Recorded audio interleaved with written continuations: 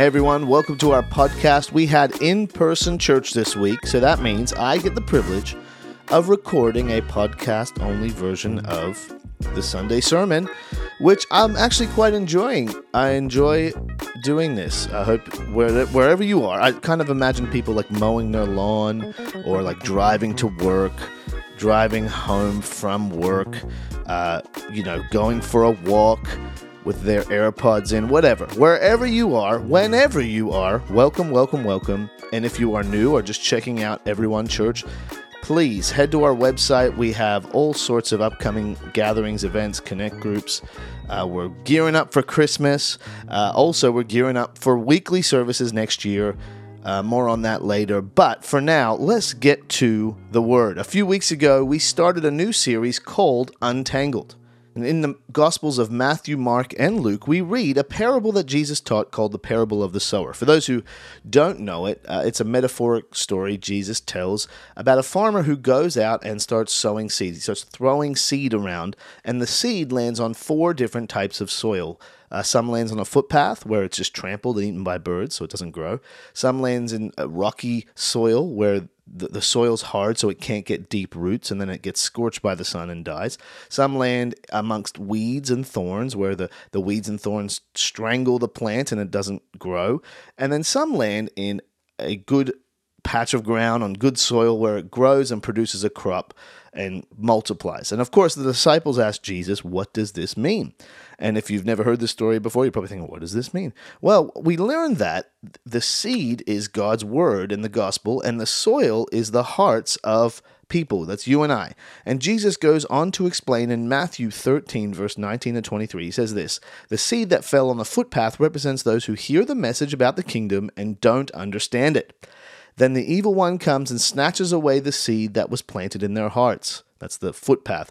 Then in verse 20, the seed on the rocky soil represents those who hear the message and immediately receive it with joy, but since they don't have deep roots, they don't last long. They fall away as soon as they have problems or are persecuted for believing God's word. And then verse 22 is our focus verse for this Untangled series. It says this, the seed that fell among the thorns represents those who hear God's word, but all too quickly the message is crowded out by the worries of this life and the lure of wealth, so no fruit is produced.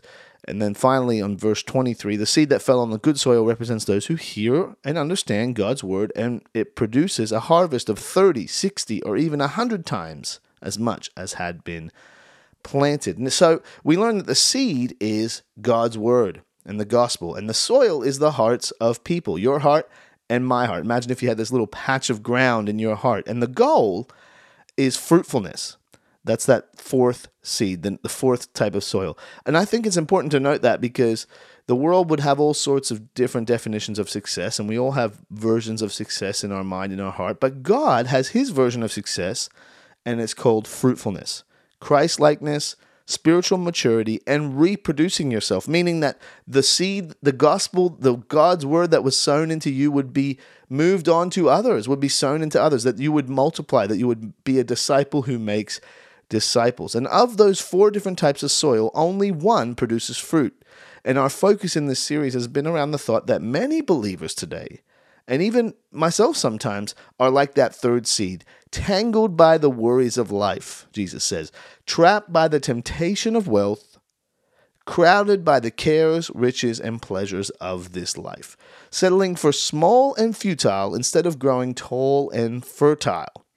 And what Jesus says about that 3rd seed is that they never grow into maturity and that they never produce fruit. No fruit is produced. Now, I want to be a fruitful Christian. I want to grow into maturity. I want to live untangled. I want to live weed and thorn free, don't you?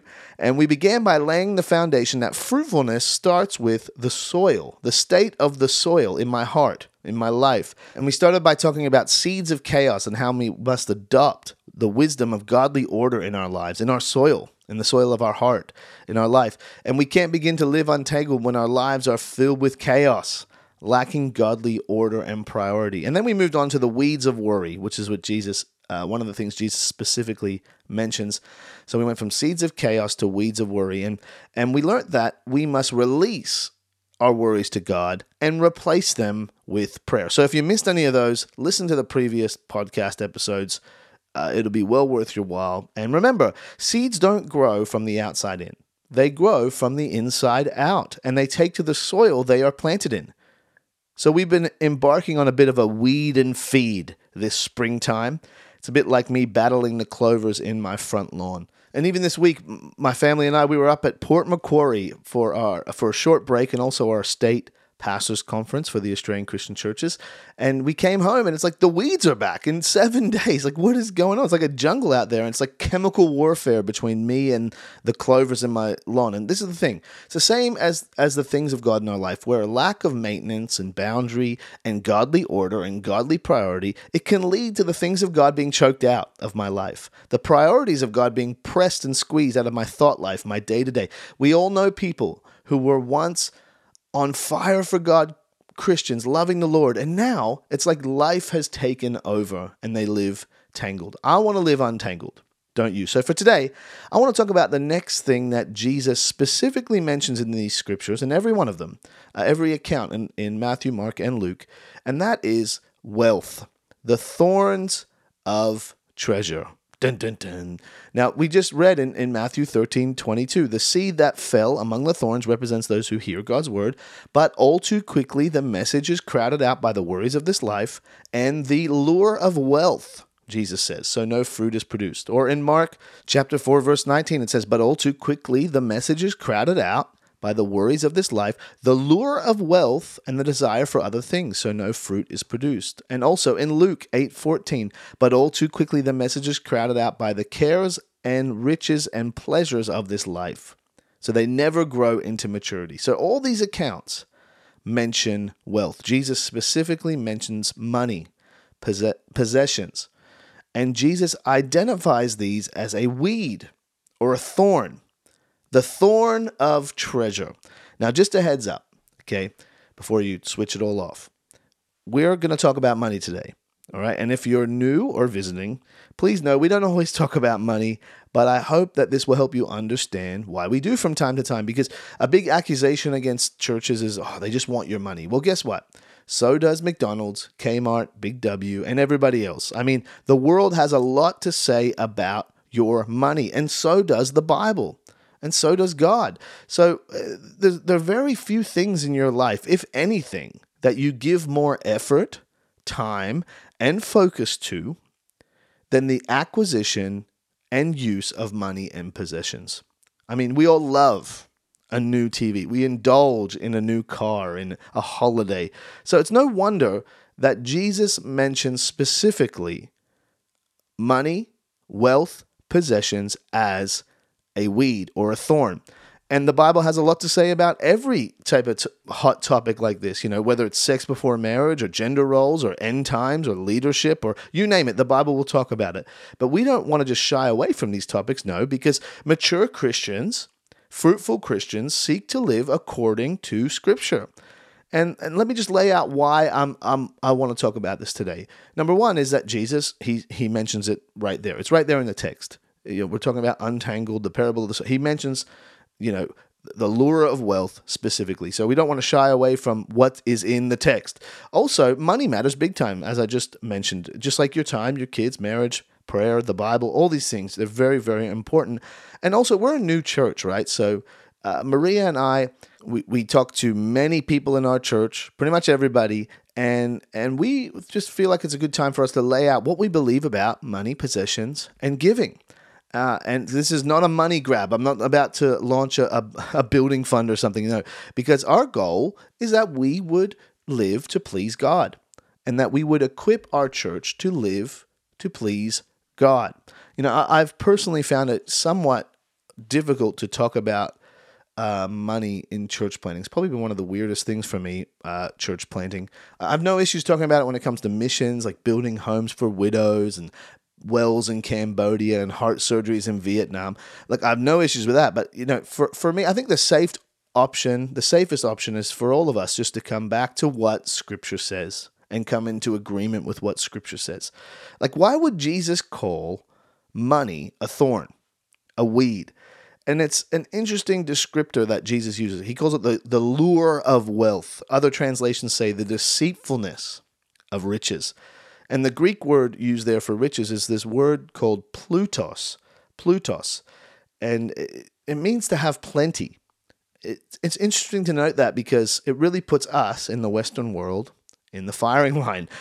Because where all of us, comparatively speaking, even if you're on Centrelink payments, you are living in one of the highest, wealthiest percentages in the world. So when Jesus is saying, hey, there's a lure, a deceitfulness to having plenty of wealth, plutos, it puts us, that he's talking about us, right? And Jesus did not shy away from talking about money. It wasn't his most talked about topic, but it was something he specifically mentions multiple times in the Gospels. And it's just so clear that for many of us, wealth, money, it's a huge issue in our lives. So it can choke the things of God out of our lives, out of our focus. It takes so much of our energy. The thorns of treasure. And how do we stop ourselves from being tangled in treasure, being enslaved to money? How do we stop ourselves from allowing money to become an idol, from being offended because of money? I think that's just as big of a thing as money itself is people who carry around offenses because of money, not allowing God and his word or godly people to talk to us about money, like it's off limits. Now, I'm not going down the track of gaining more money or becoming, prosperous. I'm not. That's not what we're talking about today. In fact, there's so much taught these days that is just offside and unbiblical and out of balance. But I can't cover everything. But what I do want to focus on is our topic matter, our series, and that is how to stay untangled from money and possessions. How to not allow the thorn of treasure to choke out the things of God in our life. Because that's the point that Jesus is making. Money is a weed and a thorn that can tangle us up and stop us from maturing and producing fruit in our lives. So how do we stop this thorn from thorning us? How do we ensure that we're not tangled in treasure? And if you, like me, want to live untangled, and if you want to live fruitful, and if you want to please God with your life, here's the thing. You're going to look at Scripture, and you're going to form a theology around money and possessions based upon Scripture.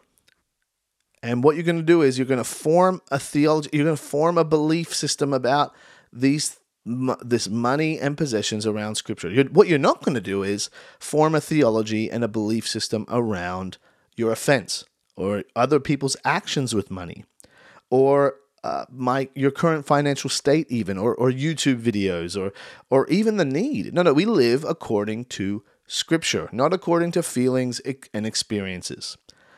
And any Christian with any form of maturity knows this. And this is why money is such a weed, because we want it.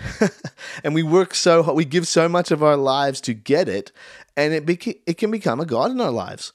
And we tie our peace, our security to it. We have insurances, we have this, we have all that. And when we start talking about money, that's like kind of like where many of our pain threshold is. It's like when you start talking about money with people in the Western world, it's like, oh, don't talk about money with me. And it's at the heart of worldly thinking, really. Jesus says in Matthew chapter 6, verse 24, listen to what Jesus says. He says, no one can serve two masters, for you will hate one and love the other.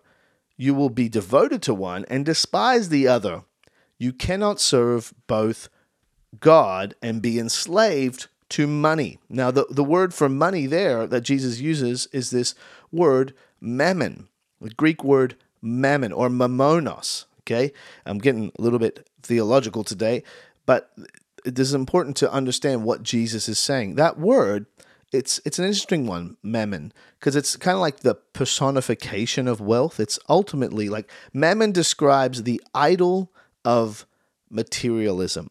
And some scholars cite mammon as the name of a Syrian or Chaldean god that is similar to the Greek god of wealth, the Greek god Plutos. So, and in Revelation 18, there is a description of a city, the city of Babylon, a bad city. And that city has been handed over to what the Bible calls the spirit of mammon, the spirit of materialism.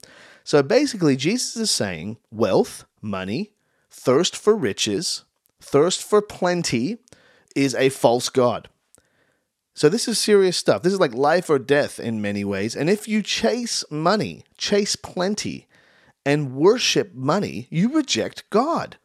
So overall, the biblical position on treasure and plenty is not unlike the position on sex or anything else that we indulge in and we take pleasure in. And that is, we must keep those things under godly order and under God's rule and ways.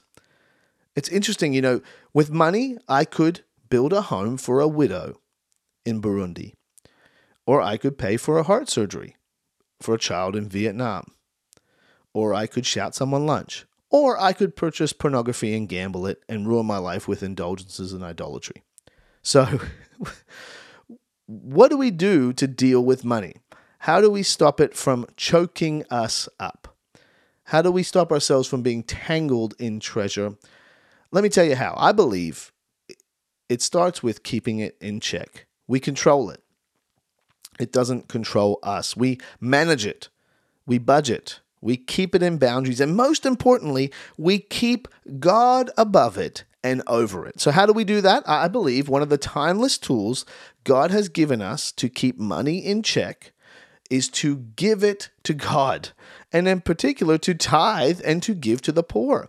I believe tithing and giving and generosity is a tool that God gives us to keep money in check, to lay down the idol of mammon, that idol of materialism, at the feet of God.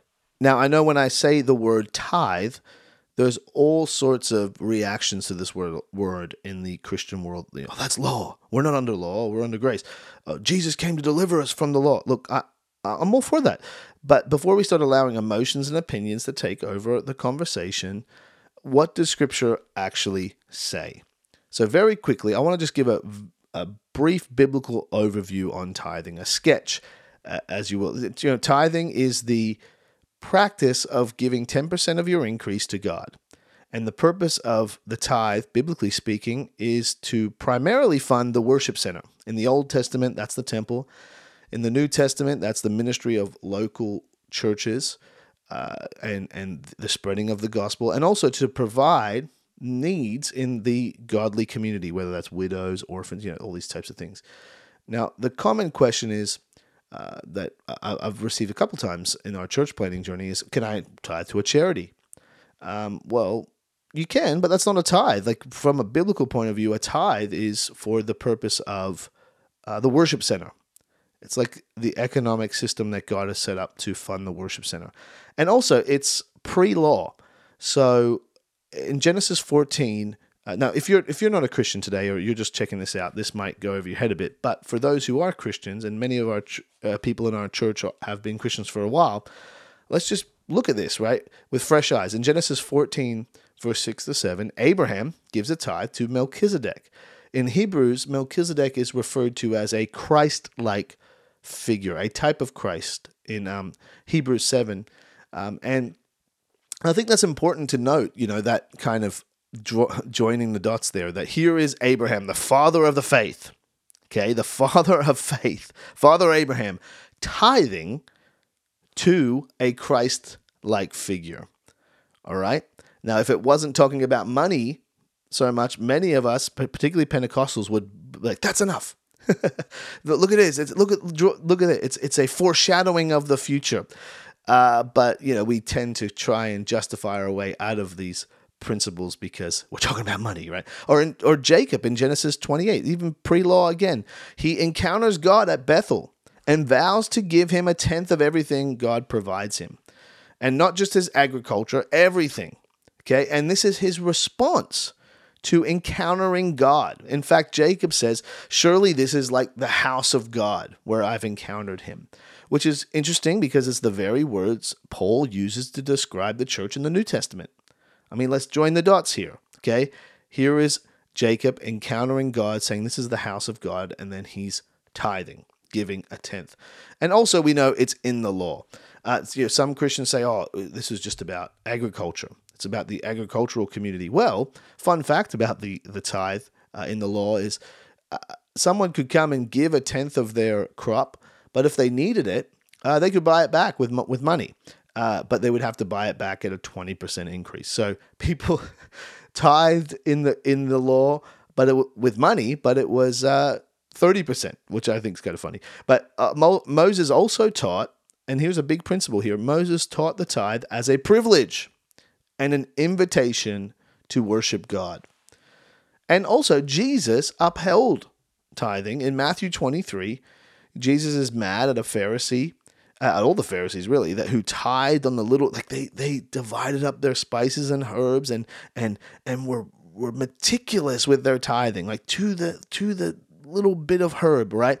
And Jesus says this in Matthew 23:23. Listen to what he says. He says, "What sorrow awaits you, teachers of religious law, and you Pharisees, hypocrites! For you are careful to tithe even the tiniest income from your herb gardens, but you ignore the more important aspects of the law: justice, mercy, and faith." And then he says this: "You should tithe." Yes. He doesn't say, don't tithe.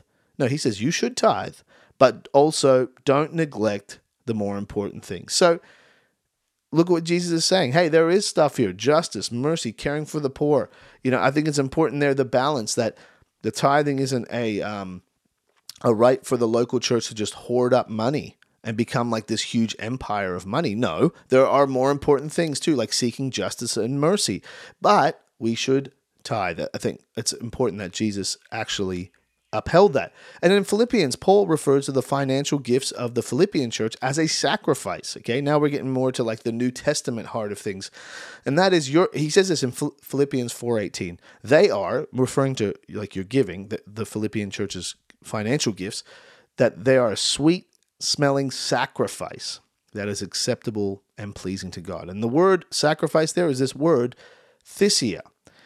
It's a Greek word that is actually used in the Greek Old Testament, the Septuagint, which is used to describe the sacrifices made unto God. And I think it's just interesting that financial giving is called a thisia, a sacrifice unto God. And in Hebrews chapter 13, verse 15 to 16, listen to this one. "Therefore, let us offer through Jesus a continual sacrifice of praise to God, proclaiming our allegiance to his name." Verse 16, "And don't forget to do good and to share with those in need. These are the sacrifices," thisia. "These are the sacrifices that please God." Okay? So giving of money in the New Testament is called a thisia, a sacrifice to worship God. Okay? And we could go on and on. I believe that the biblical model is the tithe is for the house, and then also giving to the poor comes after that.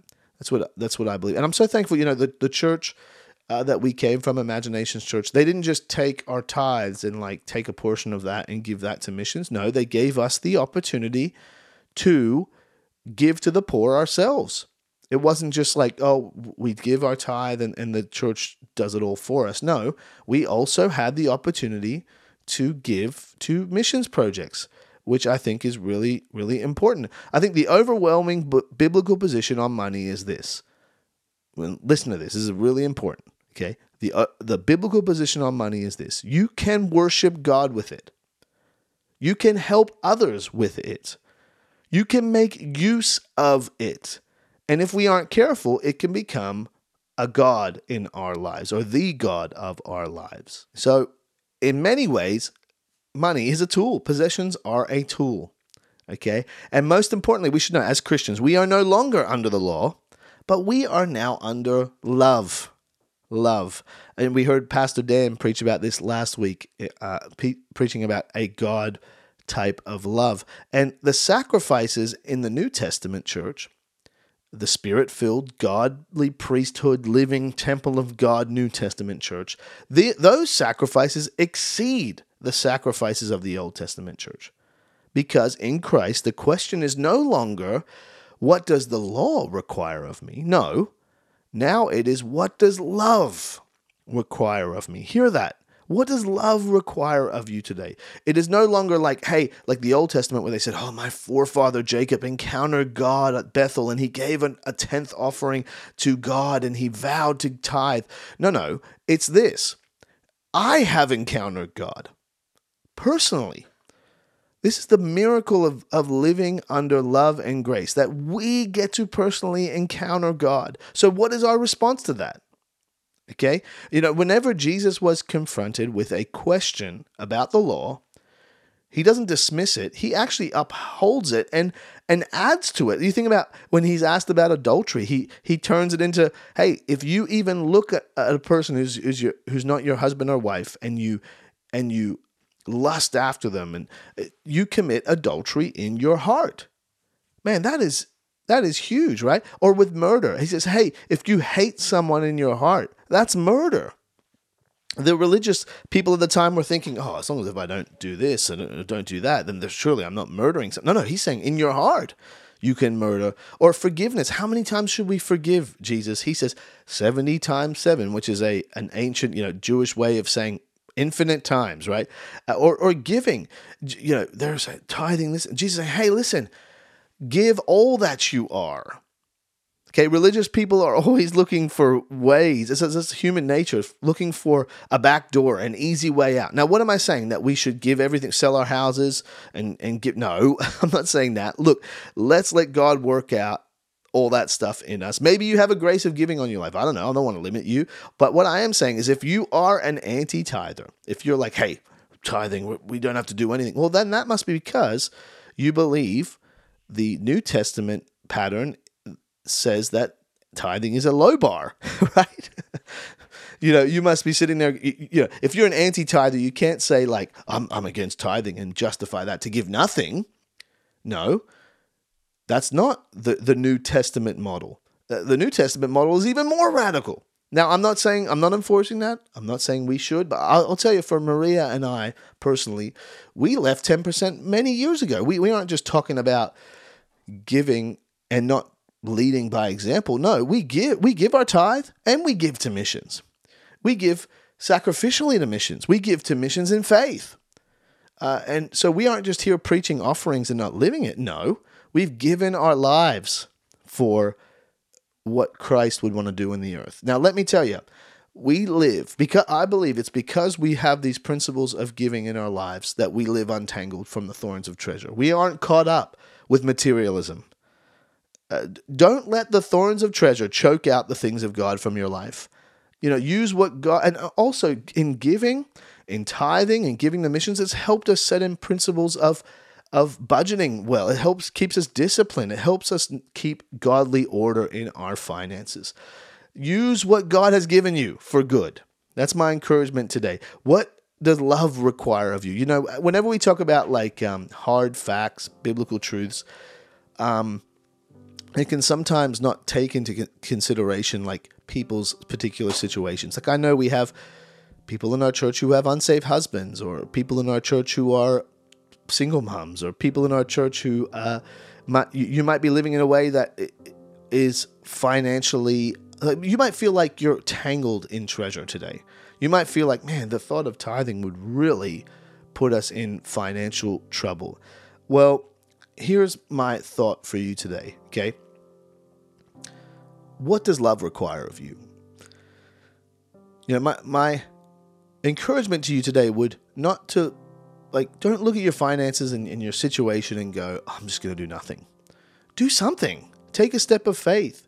Man, give something to missions. Don't allow your situation to tangle you and squeeze you out of living a generous life.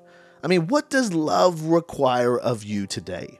And I would say the same of any area of struggling. You're struggling to read the Bible? Well, do something. You might not feel like you could read the Bible in a year. Well, do something. Read something.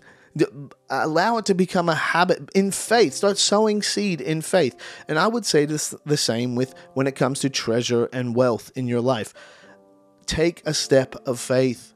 I'm not saying to be reckless and ridiculous. No, I'm just saying, hey, give up a coffee and say, Lord, I'm going to make sure I put in godly principles in my life. Okay, I've seen people before. They say, oh, I just can't. Yet they're buying video games and V-Bucks and and it's like it's a contradiction, right? And all I'm saying is, hey, listen, like any area of our life, we're on a journey. None of us are perfect. but allow God to speak to you. What does love require of you today? Amen. Amen. Let me pray for you, because I know this can be a topic. And listen, if you have listened to this podcast and you're just like, oh man, this is crazy. Hey, let's get a coffee.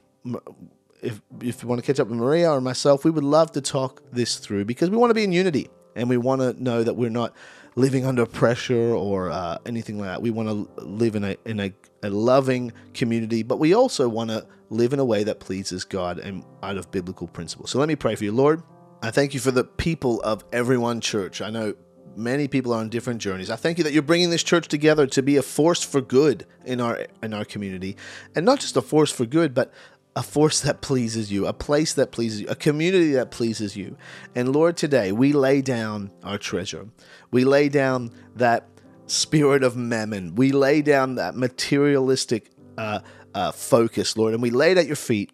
And Lord, I ask that you would help us take steps to use our possessions, use our houses, use our wealth, use our cars, use every area of our life to be a conduit to worship you.